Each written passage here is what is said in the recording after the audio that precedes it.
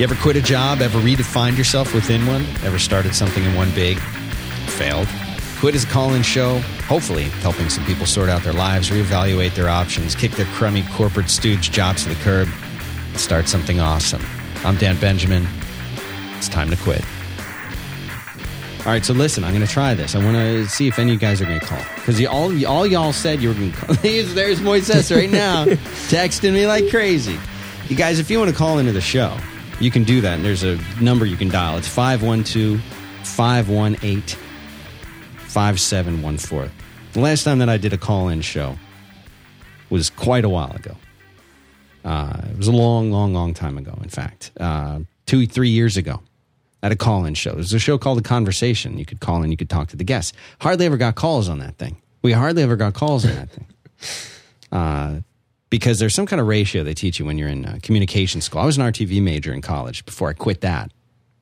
And I got talked out of it. I'll tell you about that. I'll tell you that story. So here's the thing, is they say that you're going to get one call for every 1,000 listeners. Now, I know we're not, at least not now. We're not going to have 1,000 listeners tonight. Does that mean 0 calls? Mean 1 call? We already got a call right here. And I'm working on the Ansible. I'm working on it. The Ansible is a voice over IP system that a buddy of mine, Eric Lindvall, who also quit a whole bunch of things, helped me write. It's basically the same thing that they use in the radio stations, just uses voice over IP and stuff like that. I'd sell that. I'd sell a license to that. You want to buy that? I'll license it. I'll sell it. I'll say you'll sell it. The guy talking to me, Shlok Vaidya. Did I get it right? You did. That was Shlok Vaidya. Shlok is a buddy of mine here. He hangs out around the office. We're not really sure what he does. He's done something with Android, something with counterterrorism. It's in the Army. Quit. We'll talk about all that. Moises right now is he's livid. He's livid in his house. Or he's burning up. He's texting me. He's sending me IMs. When am I going to be on the show? He's Skyping. He's ready to go. The guy's rolling over in his grave right now. So what is this show? I don't really know yet. This is an experiment. You want to call in? We got a bunch of lines. We already got a couple calls in. And you can also call and leave us a voicemail. I'll put all that information up later. But here's the thing, Shlok. Hear me out. Will do. I started talking to this Merlin Mann guy. I'm back to work. And over the years, it became obvious that I was encouraging people to quit their job. I call them a corporate stooge. A corporate stooge I was a corporate stooge. Let me paint a picture of this. Here's what I'm describing. Tell me, if the folks of you listening, tell me if this isn't you. All right. The alarm wakes you up in the morning. You get out of bed, you shave, you shower, you put on. Nowadays, you probably wear jeans and a t-shirt. But back in the old days, you'd wear a pair of pleated khaki pants. You'd wear a brown belt, brown shoes. You'd wear probably a blue polo shirt, polo style shirt, with the buttons. Yep. Comb your hair down, little gel, maybe in your case, little mousse. And you would, you should look hair, seriously. It's great. It is great. And you'd drive, you'd spend 30 to 45 minutes in the car, drive in, drinking your coffee. You'd show up at work. There were no podcasts to listen to back then. Listen to maybe if you're lucky you'd listen to Howard Stern, you'd listen to some morning show. You'd show up at your corporate IT job, corporate stooge job. You'd take a seat in the cube and you'd start writing. Maybe you're writing code. Maybe you're running servers. Maybe you're in meetings all day. Everyone's seen the movie Office Space, corporate stooges. That was me. For a long time, for a decade. It sucked the life out of me. Not in a good way. Not in a good way. Yeah, they can't hear you nodding or shaking your head. That's what I just realized, yes. Only I can see that. Now listen, this is the thing. You would show up there, and now if somebody's saying 51% of the country doesn't shave or wear polo shirts, listen, I got to tell you, if you're talking about women, they do. They shave their legs. That's what they do here in this country. That's true. So they're gonna show up, and they've got more maintenance and work to do than we do to get in. We can pretty much roll out of bed, and that's a look. And they get paid less. Yeah, which is also unfair. So here's the thing. I call the show Quit because on the show with Merlin, Back to Work, I would tell people, quit your corporate stooge job, but I was never giving them a path, never giving them any real help, never really walking them through what's going on. So here's a story. That's what I hope to do on the show. It's not just to tell people to quit. It's not to tell people that they need to quit their job. Because you know what? That's not reasonable for a lot of people. It might actually be a bad idea for you to quit your job. Mortgage. Yeah. Some people have a mortgage. Some people have debt. Some people have already quit too many jobs. Okay, so that's not exactly what I'm saying. Exactly. What I am saying, though, is reevaluate your job. Reevaluate your life. Figure out, can you redefine your job? Can you work within the parameters of what your job actually is to make it livable? Can you create a path for yourself? Can you crawl out of that hole somehow? It's about pathways. You might get dirt under your fingernails. That's the problem. So we're going to talk about that. So let's see. We get someone on hold. 215. That's Philly. Hey. See, we don't have a call screener. You could screen the calls. I could. Pretty sure it's Philadelphia. What's going on? What's your story? Hey. Hi. Hey, Dan. You might. I'm kind of on a bus right now, so I don't know if you can hear me well. I can hear you fine. What are you on a bus for? I'm coming back from visiting my family for Thanksgiving. Happy Thanksgiving. How are you? What are you in Philadelphia? Is that right? 215? Yeah, that's where my family is. I'm on my way back. I just recently moved to New York. You might remember me. My name is Richard A. Okay, sure. You know, episode 7. Look. Okay, nice. Yeah. That was the magic episode. Yeah, and I'm grateful. I'm really grateful for you guys doing it. So what's your deal now? I thought you were all straightened out. I thought Merlin straightened you out. Well, I just want to give you an update. That 3 months ago, I quit. Oh, no kidding. What did you do? How did you do it? What happened to you? Is that why you're taking the bus? Yeah.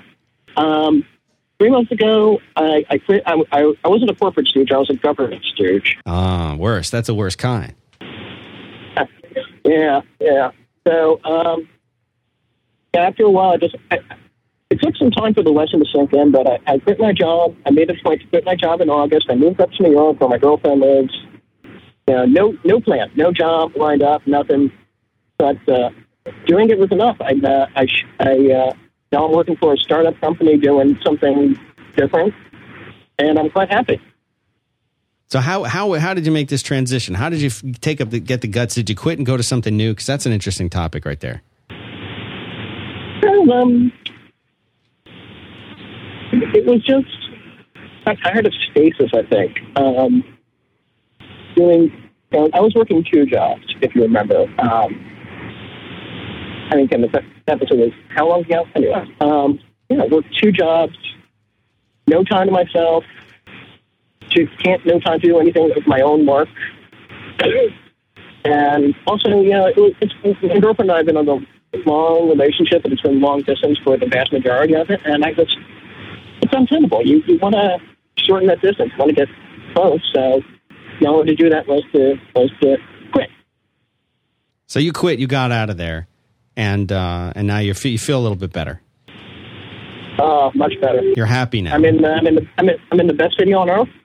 Well, right now I'm just outside of Camden, but I live in the best city on earth. I'm just outside of the worst city on earth. And I'm working at a startup company that's doing some cool stuff, and I'm very happy. Well, I'm really glad you did it. Thanks for the call, and I'm going to keep listening. I'm going to address what you just said here in a sec. Thanks for the call, Richard. No problem. I'm going to hang up and switch to the live feed. Yeah, go check it out. Thanks, man. So the story with Richard is he called and got some really good advice from Merlin, man. Merlin became his personal life coach. And this guy was miserable now, and he's gotten straightened out, and now he's quit. And this is the story I hear all the time. People quit their corporate stooge job, and then they go and they work at a startup. That's true. Is that what you did? Yeah, pretty much. Exactly. What did you do? Tell me what happened with you. So I wasn't a corporate stooge or a government stooge. Yeah. I was at a think tank. What does that mean exactly for those who are not in the startup culture? Right. So my degree is in international relations, and a think tank is a place where somebody funds it to do certain things in kind of legislative stuff. So like if there's laws they want to pass or like policy they want to see implemented, you give it to a think tank. They write reports about it, and they try to make it happen. And theoretically, a place that's called a think tank would involve a lot of thinking, a lot of like innovative stuff. That was definitely not the case. It was very corporate. kind of a nightmare. So I left. I mean, actually, I didn't leave. I got fired. You got fired. I got fired. That's another kind of quitting. That's another kind of quitting. It's a different kind. It's slightly different. It's a little, I mean, at some point, you realize that you are phoning it in, like, you probably need to leave, but you haven't left yet. That's a good moment to get fired. What's not great is if it's unexpected and one-sided. One company I was working for, I was not happy there. I was kind of miserable there. See, what I had been working, talk about a corporate stooge job. I had been working at a place, there was something like 5,000 tech employees at this place. This was a big, like they did telecommunications, billing systems, software. Oh boy. Point of sale systems. The worst kind of stuff. I mean, it was bad. And I was like a Java developer, So low on the totem pole. Yeah. One of thousands. And, I was miserable at this job. I didn't really like it. The people were fine, but like the bureaucracy, the office space thing, the corporate mentality was the worst there. Nearly, it was killing me. The herd mentality. The herd mentality. So this is back during 9/11 time period. Yeah. And let me tell you about this mentality, okay? I was sitting there, and a buddy of mine calls me on my cell phone. It's like, a plane just crashed into the trade towers. Look at the news. And hangs up. So I find this out, and as the news starts to break out, so many of the people were just continuing to do their job and just like sit there while this stuff is going on.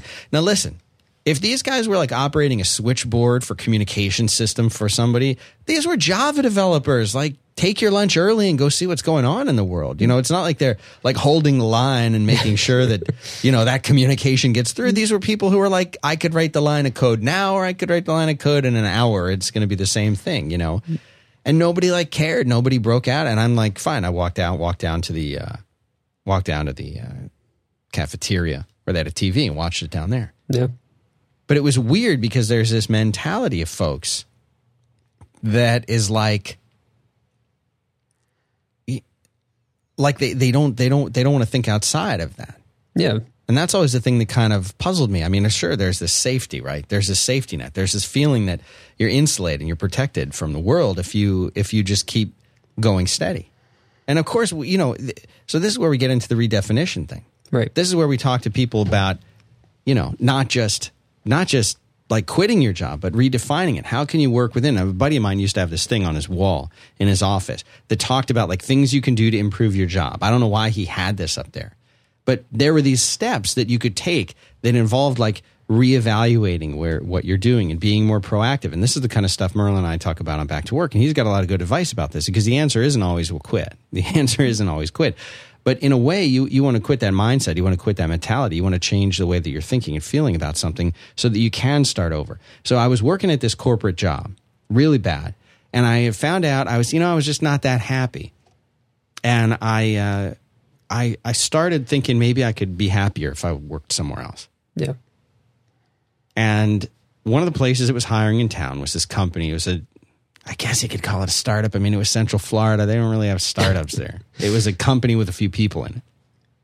And so I go in there and I interview with these guys. It seems great. It's like they're starting this amazing new thing. I'm going to be like the main technology guy at a company that isn't a technology company, but for whom technology is core to make everything work behind the scenes. So I go in there. I'm sitting in there. I interview with the president. I interview with the guy who would be my boss. I talk to the lady that kind of running the office. I'm like, dude, this is going to be perfect. This is going to be great. Like, it was really cool. Yeah. And so I quit my good job and I go to work at this other job. And immediately, like day one, oh boy, day one, I'm like, dude, this was a mistake. Yeah. This was a mistake because I'm sitting in there. First of all, they didn't give me the office. They said they're going to give me, they put me out in like the main room, which is all right. But like already, it was just an indication that things were not quite right. Right. I don't have a phone, which is weird. The computer they said they were going to get me, they don't get. All these little things start being wrong on the same day. And then they're like, oh, we're bringing, and I forget the guy's name. There was this dude who spoke almost no English, very smart guy. Yep. And like, oh, we're going to be bringing him in to train him. Like, train me on what? Well, train you on writing, the code that you need to write to run our management system or whatever it was. I'm like, well, I was kind of under the impression I wasn't going to be doing that, I thought maybe I was kind of going to be doing like this, technology director stuff. Yeah. Well, I mean, yeah, you're going to be doing that, but like a big part of the job, is you're going to be, you're going to be doing the data entry for our system and setting up the courses and entering the questions. I'm like, guys, no offense, but that's kind of like an entry level job, data entry. It's like we could get an intern to do that or something. Well, maybe later you get an assistant, but a lot of things started to reveal themselves. But now I was screwed.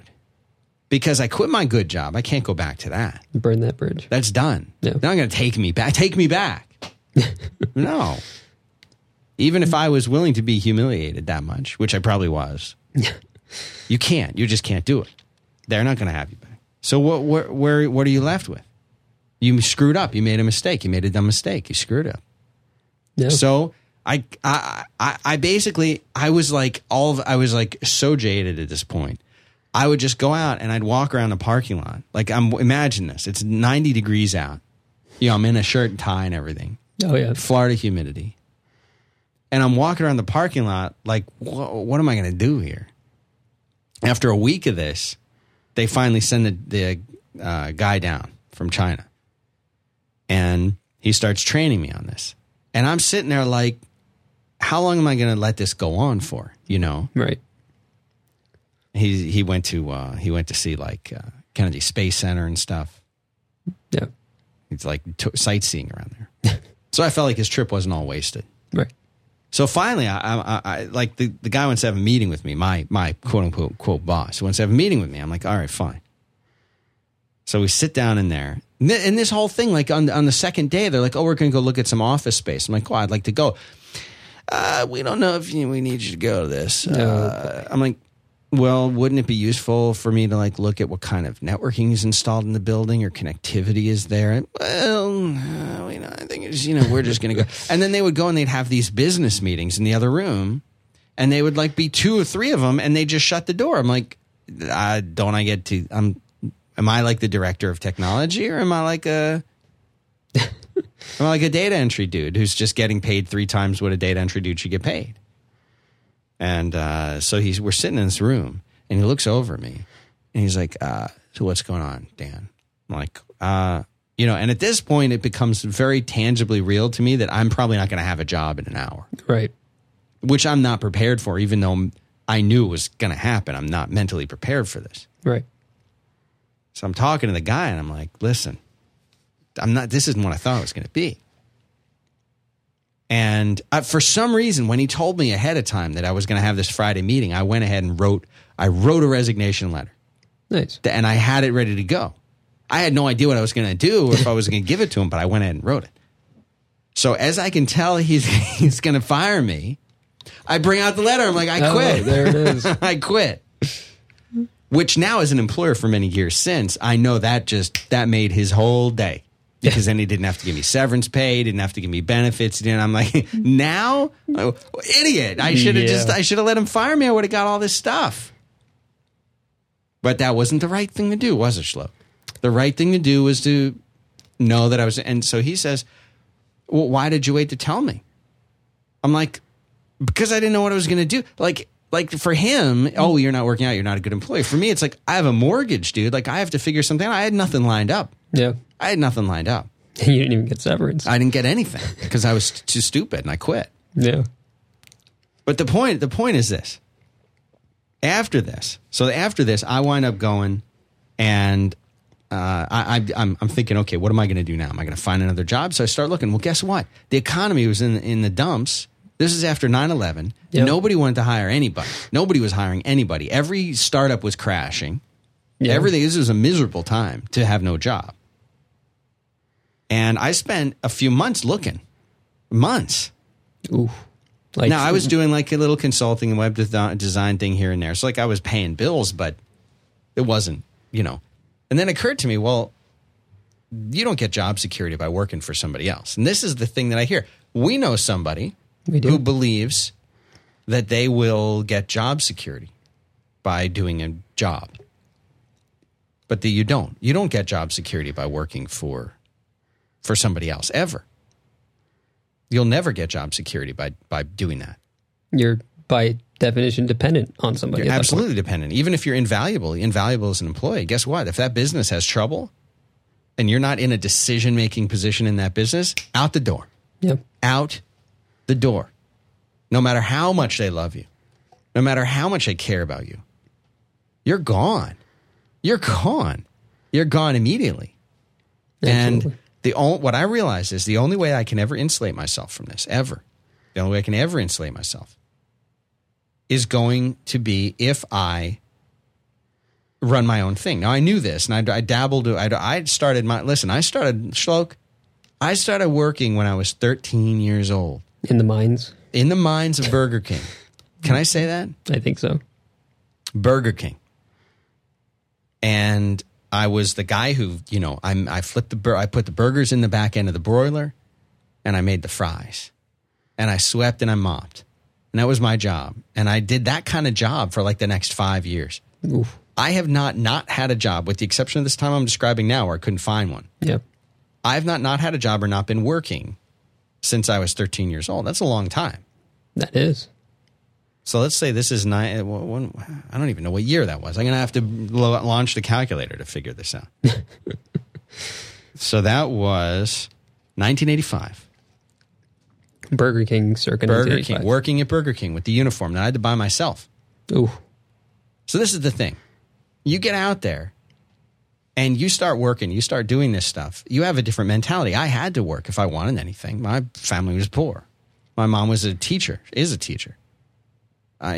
had clothes and we had shelter, food. Not nice clothes. Yeah. I was never went to bed hungry. Okay. But like, you want a Nintendo? Guess what? You're buying that. No. That's it. That's all there is to it.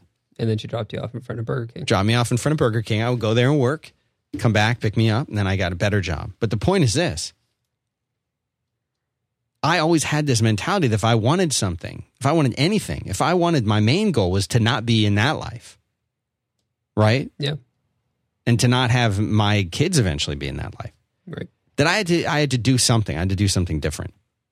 I had to start something. I have had, and we'll talk about it over the course of this show eventually. But I had so many failed business ideas. All of them, except maybe this one. Yeah. All bad. All failures. And I would just try something out. Well, that sucked. And they usually failed because of my own fears and my own mistakes. So I couldn't get a job. And I say, after a couple months of this, I said, listen, I'm going to try doing my own thing. I'm going to start my own consulting development business. The kind of stuff I'd always done on the side. I'm just going to try it full time. I'm going to try and make it full time. That's what I'm going to do. And try and make it full time. Yep. So I set goals. I said, if in a month I don't have, and I figured out what my bills were.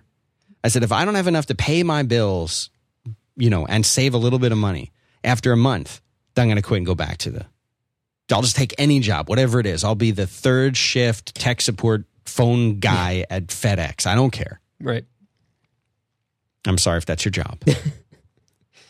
And I said, all right, this is what I'm going to do. And if by 2 months I'm not making twice that, and by 3 months I'm not making 3 times that, and I had a number, whatever it was, if after 3 months I don't have booked out another 3 months worth of work, I'll go and take that job. Nice. And I did it. Oh. And I was getting contracts. I was getting work. I would take anything. You know how there's this whole thing, there's this whole movement now.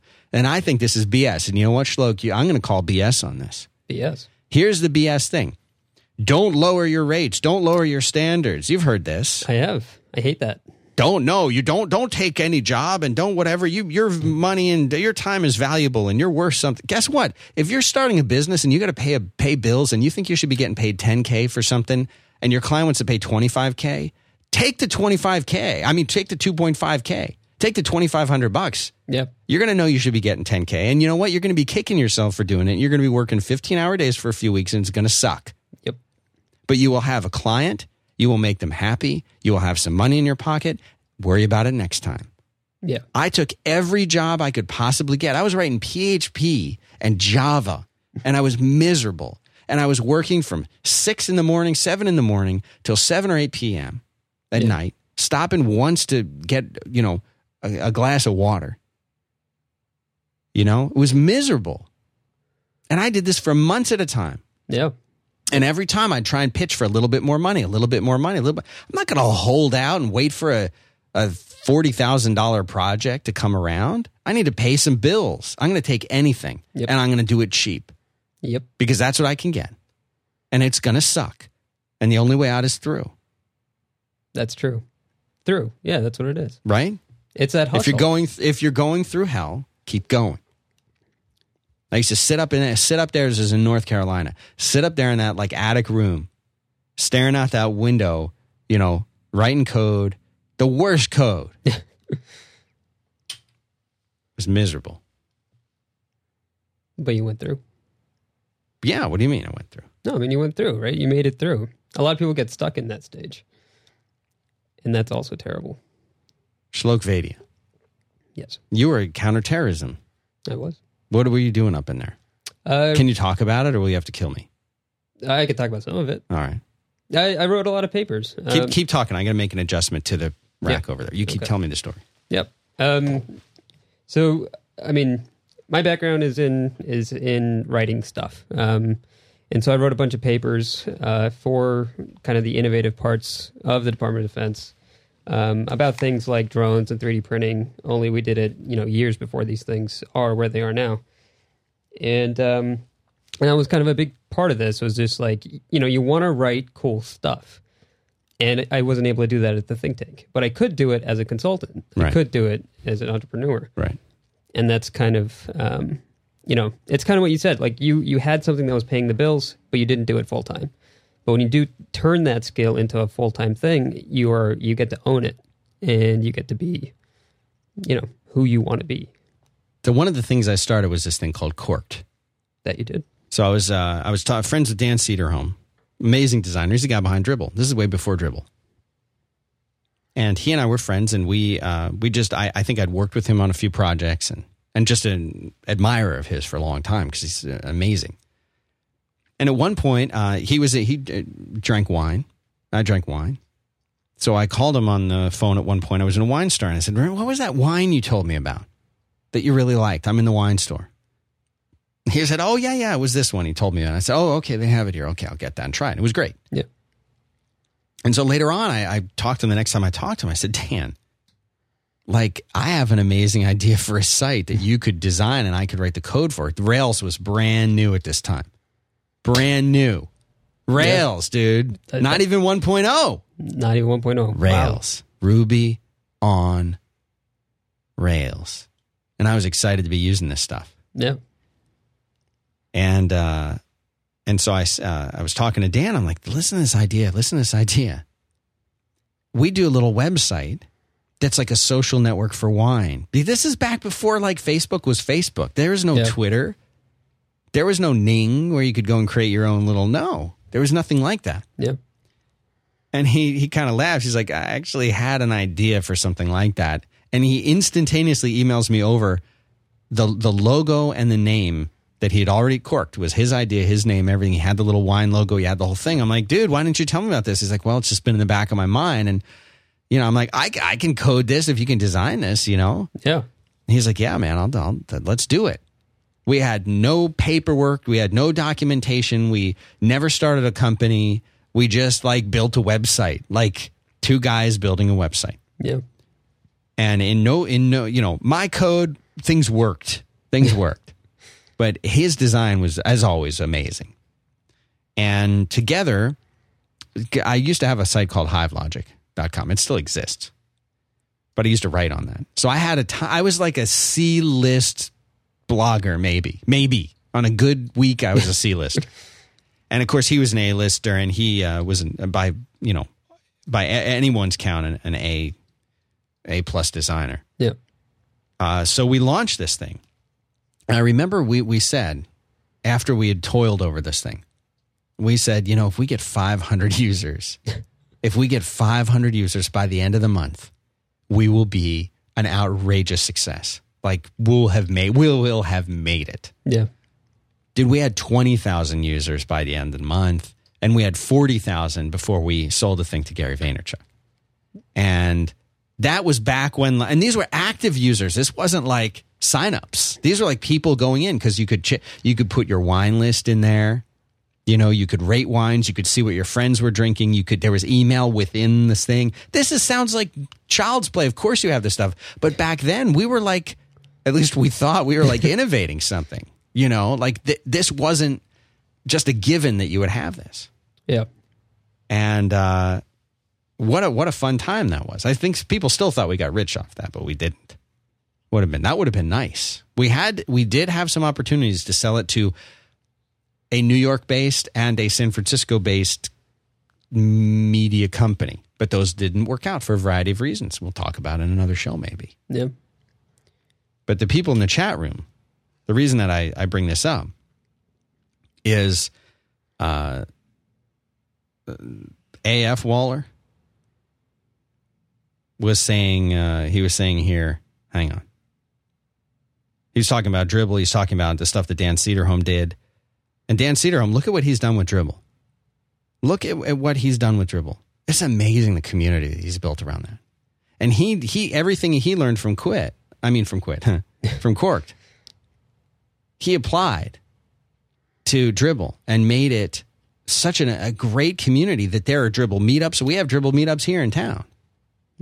You know, that's an example of somebody who really learned from that first experience and created something totally amazing.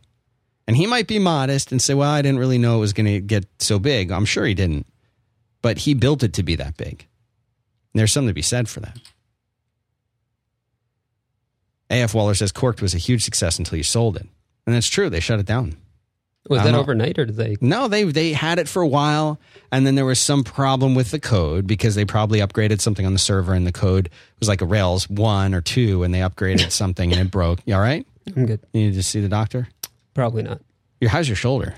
It's kind of in pain. You did something to it, and then you took 2 leave, and then we went to right before the show. Went to the Walgreens and you got some Tiger Balm and put that on it. Which is now stinking up this room. It's not, I mean, if you ever did anything in like a martial arts studio, it's the smell. Like I feel like someone's going to come crashing through the wall or something or flipped on the ground. Is it better? Is it all right? It's better. It still burns. All right. So this is the thing. So let me play one of these. Let's see what's going on with this. Where did I put that window? Right here. That's where. So we get a few calls. Let's start with Alex. You want to start with Alex? Sounds good.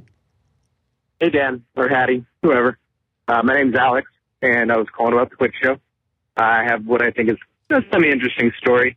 Pretty long, but the executive summary is that I was working for Apple down in Portland, Oregon, and my girlfriend is an air traffic controller, had to go to Everett, and she was stuck there, and Apple couldn't move me up to Seattle.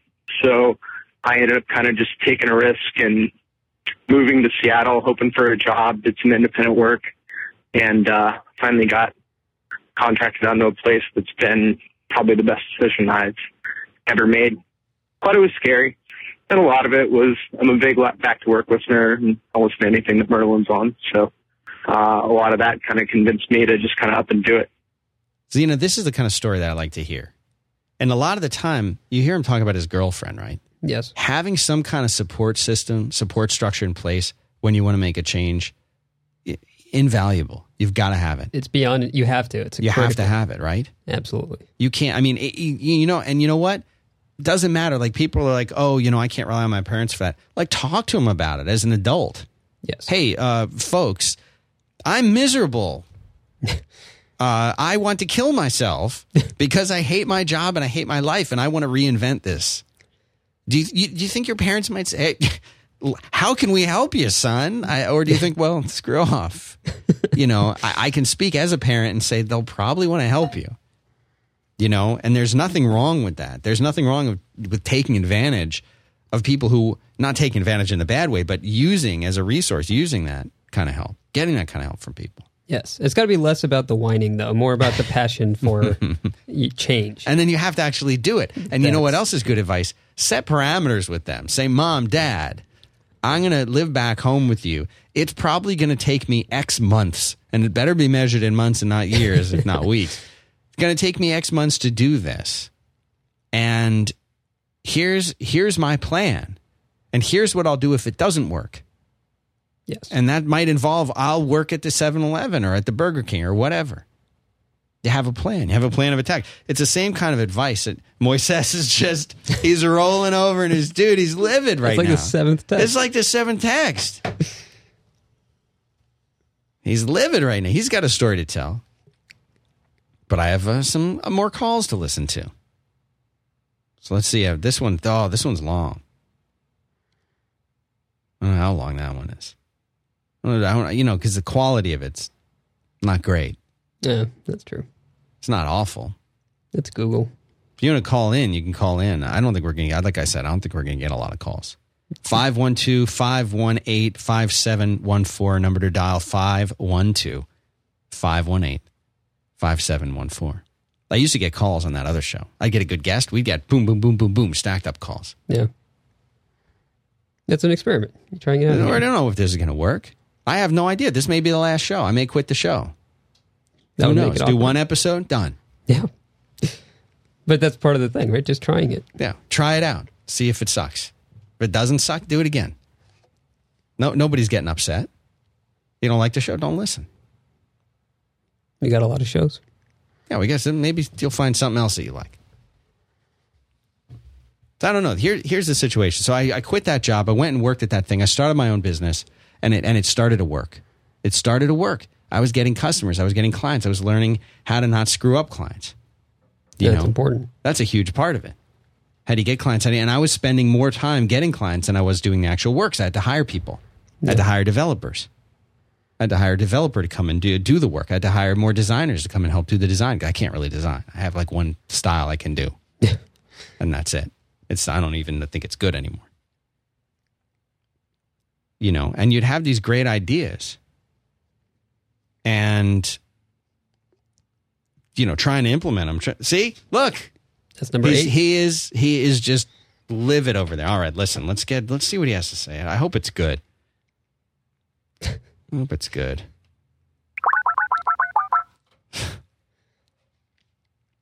After 8 texts, it seriously, it better be good.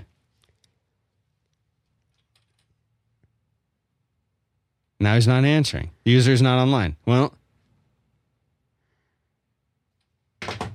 what are you going to do? You tried. Tried. That's all you can do. That's all you can do. He was at Apple. He quit that. And this is the thing. This is the thing. You're working there. You're working at some job. You're going into there, and you look around and you think, man, you kind of stand up like the gopher in your cube, look around, and you say, I'm the only one here that really gets it. I'm the only one here that gets it. These other people, they like their thing. Well, listen, I knew a guy. He had like a startup mentality, and he was in the office next to mine. This is in that same place today at lunch, and we were talking about how I used to play Quake 2 with the dude down the hall. He was another dude down the hall, and he had some really cool like database software that he wrote. And I used to talk to him and say, man, this is such a great idea. Why don't you pursue it? Years later, not many, 3 or 4 years later, somebody else did this idea. Guess what? They sold it to Oracle, made $1 billion. I'm not saying it would have worked out that way for him, but he could have tried, he could have tried. He'd already built it. It was done. You're just sitting on it. Just sitting on it. Oh. And that's the kind of thing. You see that all the time, and you're like, why? And I'll tell you why for me, why I didn't do stuff. Well, I'll tell you why for me. This is going to sound so stupid, but it's real. It's absolutely real. Fear of success. Okay? Because I had an idea for something. I don't even want to say what it is. It's too embarrassing. But it was a good idea. You can put more of the Tiger Balm on? No, I was sitting on it. It's very unstable. So I had an idea that was a good one that has since been done, and those people are rich. Again, maybe I could never have made this work. Probably couldn't have. I probably would have screwed it up. But just the idea was a good idea. And I thought about it in my mind. I said, well, if I do this, then I'm going to have to support it. And that means I'll have to hire people, and I'll have to I'll have to get money, and I'll have to, I'll have to support it. And what if there's a problem? And what if they call me in the middle of the night? And, all these ridiculous fears that were just absurd. They were crazy. And yet If I had done it, if I had just been willing to deal with that and put that aside, Yes. who knows? What is this, Canada? Toronto? This is Toronto, Dan. Hi. Toronto. How are you, Toronto? I'm good. My name's Jeff. I left you a voicemail, and you said it was a little bit. It's a little long, dude. It's like 4 minutes long. I don't want to. I haven't kind of play it all through. I'm a little nervous to play it. No. I'll give you. You know what? I'll give you an abbreviated version. I feel like it's a good story, and you're going to get something out of it. All right, please do. I'm glad you called. Well, I'm glad you called. Please tell me what's the story here. So this was a couple years back when I was in university, and between years, I needed a summer job. So a friend of mine got me a job actually producing television segments for a TV show at a TV network, which was great. It was a great job. But I went in there and I didn't tell them that I was going to be, leaving in September to go back to school. I didn't tell them that, and that's never something I would do now.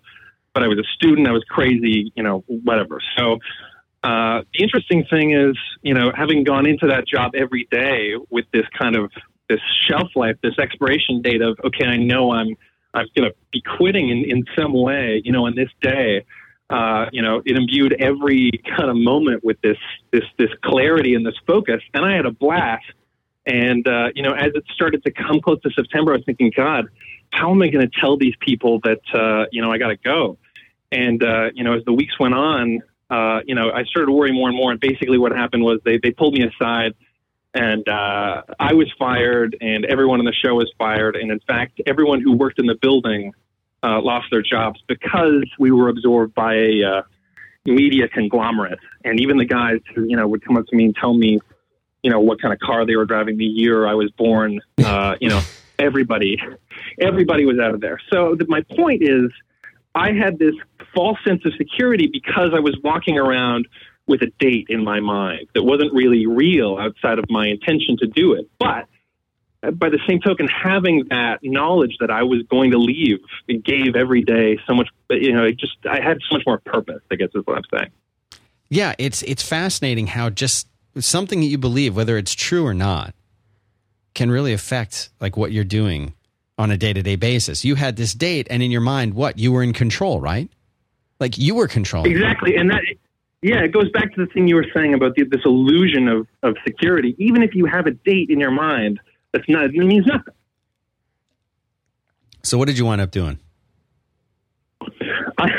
I went back to school, and I went back to university. I mean, this was a number of years ago. I'm self-employed now. I do freelance work, so I don't have to be concerned about that. But in a different way. But I won't forget that. It was a wild kind of moment where the table just kind of turned on me.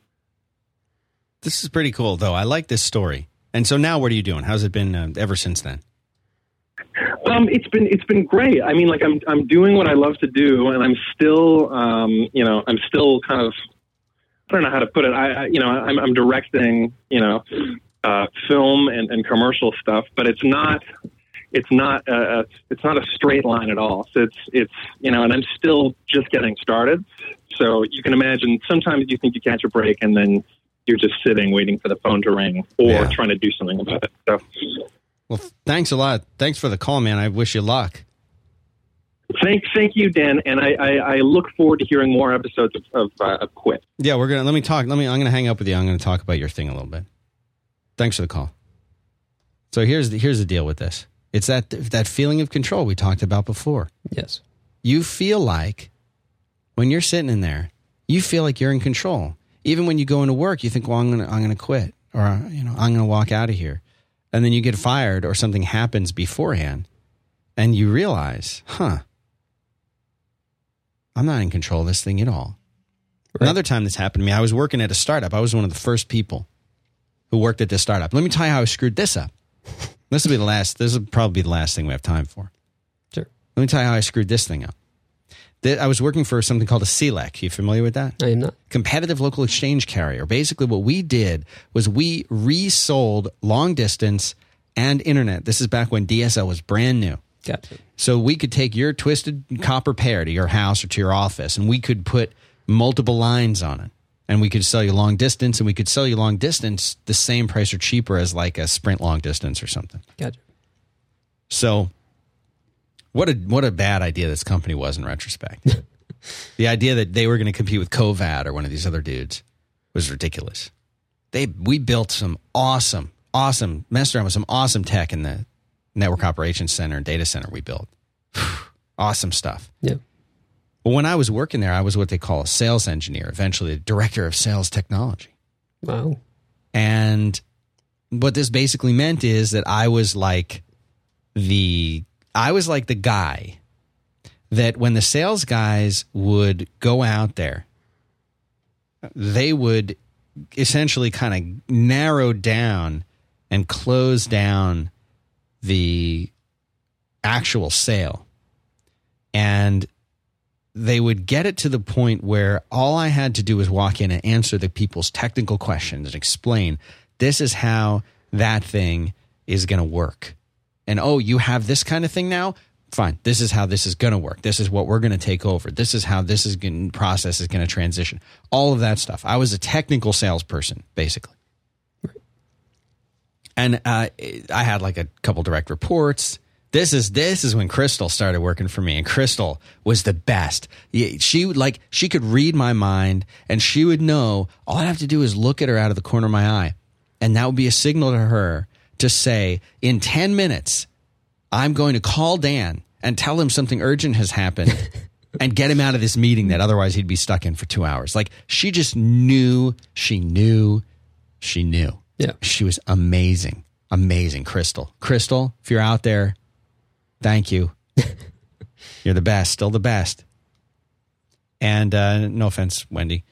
And she would be able to make all of this great stuff happen. And so here's the story. Here's the weird story.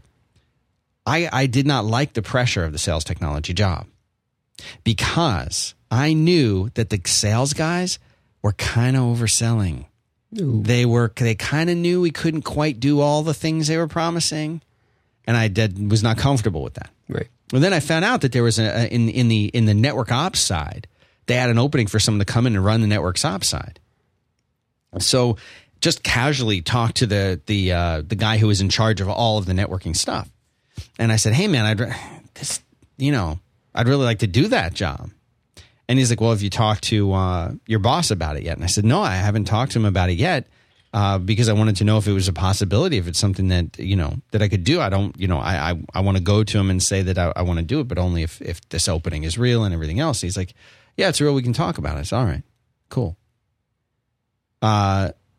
By the time I went back to my desk to go talk to my boss about it, he'd already talked to my boss about it. and my boss was like, "I can't believe you went down there and talked to him about this." Ooh. I'm like, "Well, I wanted to see if it was a possibility because he's like, "Well, if you weren't happy, why didn't you talk to him about it?" Well, I should have talked to him about it. I made a stupid mistake by not just going to him first. But I was afraid that if I told him I was unhappy, I'd get fired. Right. That's the only control you have, right? Yeah, it's about control. Like, I knew that if I went to him, and I'll tell you what, the perfect analogy for this, and one I'm sure you'll be deeply familiar with. Do you remember Star Trek The Next Generation? I know you're a big fan, big Trekker. I am. There's an episode of this one. Well, who's this guy? The guy on the scooter? Yeah. Not someone I want to know. So we go and watch this episode with the Binars in it. Apparently the Binars are these guys that are in pairs. They're very logical. And they wind up, for whatever reason, they're commandeering the Enterprise. They want to get all their people off of their planet. So what they do is they commandeer the Enterprise and they make them fly them around, whatever. And they're at the end of the thing, they're like, "Why didn't you just ask us for help? Why did you have to take over our whole ship and jeopardize our mission and blah, blah, blah?" And they're like, "You could have said no." Logically, that's right. Yeah. What if they had asked them for help and they were their only chance for help and the Enterprise says, "No, we're not going to help you"? Well, of course, we know as humans, the Enterprise is probably going to help them. True. But to them, it's like, there is a chance you would say, "No, that is unacceptable to the survival of our species." That's how I felt. I was like, I don't want to go to this guy because the minute I say it, I know him. The minute I say something to him, if I don't have my backup plan in place, I'm screwed. So what I wound up doing, Shloke, is I wound up pushing myself out of any useful job at all. Because then neither of these parts of the company wanted me. And I basically had like a cube, and I was like given like weird strategy work to do and like some web stuff. And so then when the company, which did go out, horribly crash and burn and went out of business, I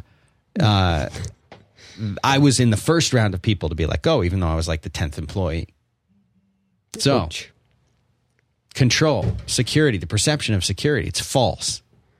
The only way that you can be directly responsible for your own life, and the only way that you can really have that sense of security, is if you run something by yourself. But what I'm not saying is walk out the door now and quit your job. That's not what I'm saying to do. What I'm saying to do is look at your situation and be careful and evaluate that thing.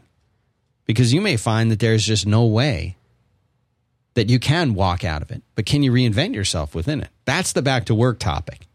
That's what Merlin's really good at helping you do. Figure out how to reinvent yourself and look at your situation and not quit. But there's something to be said for taking advantage of an opportunity. For somebody who's listening to this show who's saying, 2 of my friends want to do a startup, and my rent isn't that much, and I've got some money in the bank, and I sure would like to go and work with these folks. I just don't know. Maybe I should just stay and keep the comfort of this big job. You know what? Maybe you're right. Maybe you'd regret it. Maybe you'll regret it if you don't try it. Maybe you'd regret it if you don't try and it fails. I've had more things fail than succeed. Most of the things I've done have failed. Most of the jobs I've had have been miserable. But eventually you'll get it right. And when you get it right, then you're home free. You're through. You wrote a book. I did. What's this thing called? So you can go check this out. It's called The Rise of Siri. It's about Apple, kind of a novella, a little bit dystopian, about what happens to Apple in case China collapses. And it's kind of the first of a trilogy. I did not know it was part of a trilogy. Part of a trilogy. And 2 more big companies are what the next 2 are about. So, you know, here's the thing. You're not charging a lot for this. You can get this as a Kindle book right now. I'm going to put a link to this in the show notes. It's $2.99. That's not a lot. I spent more on coffee today. You're going to end more on your Tiger Balm. Actually, that's true. We need to help you pay your medical bills. Yes. And so here's the thing. Go check this book out. It's a great read. You sent me a copy for free. That's not why you're on the show. For $2.99, no. Yeah. But I'm still going to buy it. But here's the thing. Go check this book out. It's good. Shloke. I didn't give you much chance to talk, but I want to ask you one more thing. From your standpoint, you're a bit younger than me. I am. You're like 3 decades younger than me. Yeah. Yeah. You're still learning to walk. And you're deeply entrenched in this startup community, I would say. You're known. You're a known quantity. I like to think so. Okay. The people who are listening to the show are thinking, well, I want to start my own thing up. I would like to start something up, but I'm scared.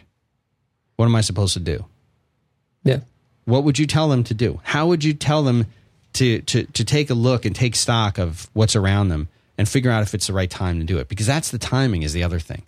Absolutely. So how do you do that? What do you do? I mean, yeah, you take a look at what are you dependent on, right? You have to pay a mortgage, you have to pay for kids in college or a car, whatever you have. But you figure out that, bills are X, because bills are just a certain amount. And you say, how do I beat X? Do I take an additional job, or do I do a startup on my free time? Do I get home at night, instead of watching TV for 3 hours, I write something? And you can do that, right? And it's a question of figuring out, like, I know you were telling me, like, you had certain goals. You had certain goals for the first month, second month, and third month.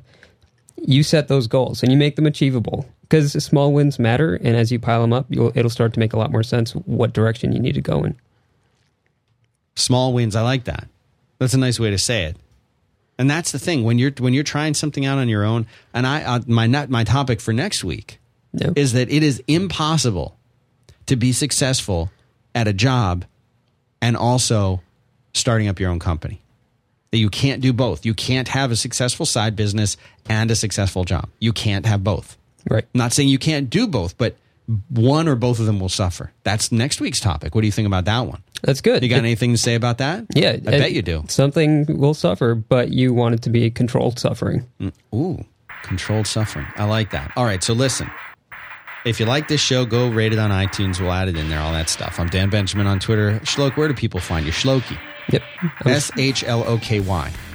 That's on Twitter, that.com. That's me. Shloki will come back again. And I think maybe I'll do another episode. If you want to, you can leave a voicemail. And maybe I'll play it on the show. The number to dial is 512-222-8141. That'll be in the show notes. And, of course, you can call in live. I'll give that number out each week. Leave us a voicemail, 512-222-8141. Why not? Why not? Maybe I can't help you either. But you never know. I'll tell you more about Burger King and cleaning toilets at Publix next time. Grocery store, Publix. I used to clean toilets. Oh. Done it all. And then corked. Didn't change a thing. All right. Thanks, Shluk, for being here. Thank you. Shluk Vadia. And I'm Dan Benjamin. This has been Quit, I guess. Yeah. We'll see if I quit this. Have a good week.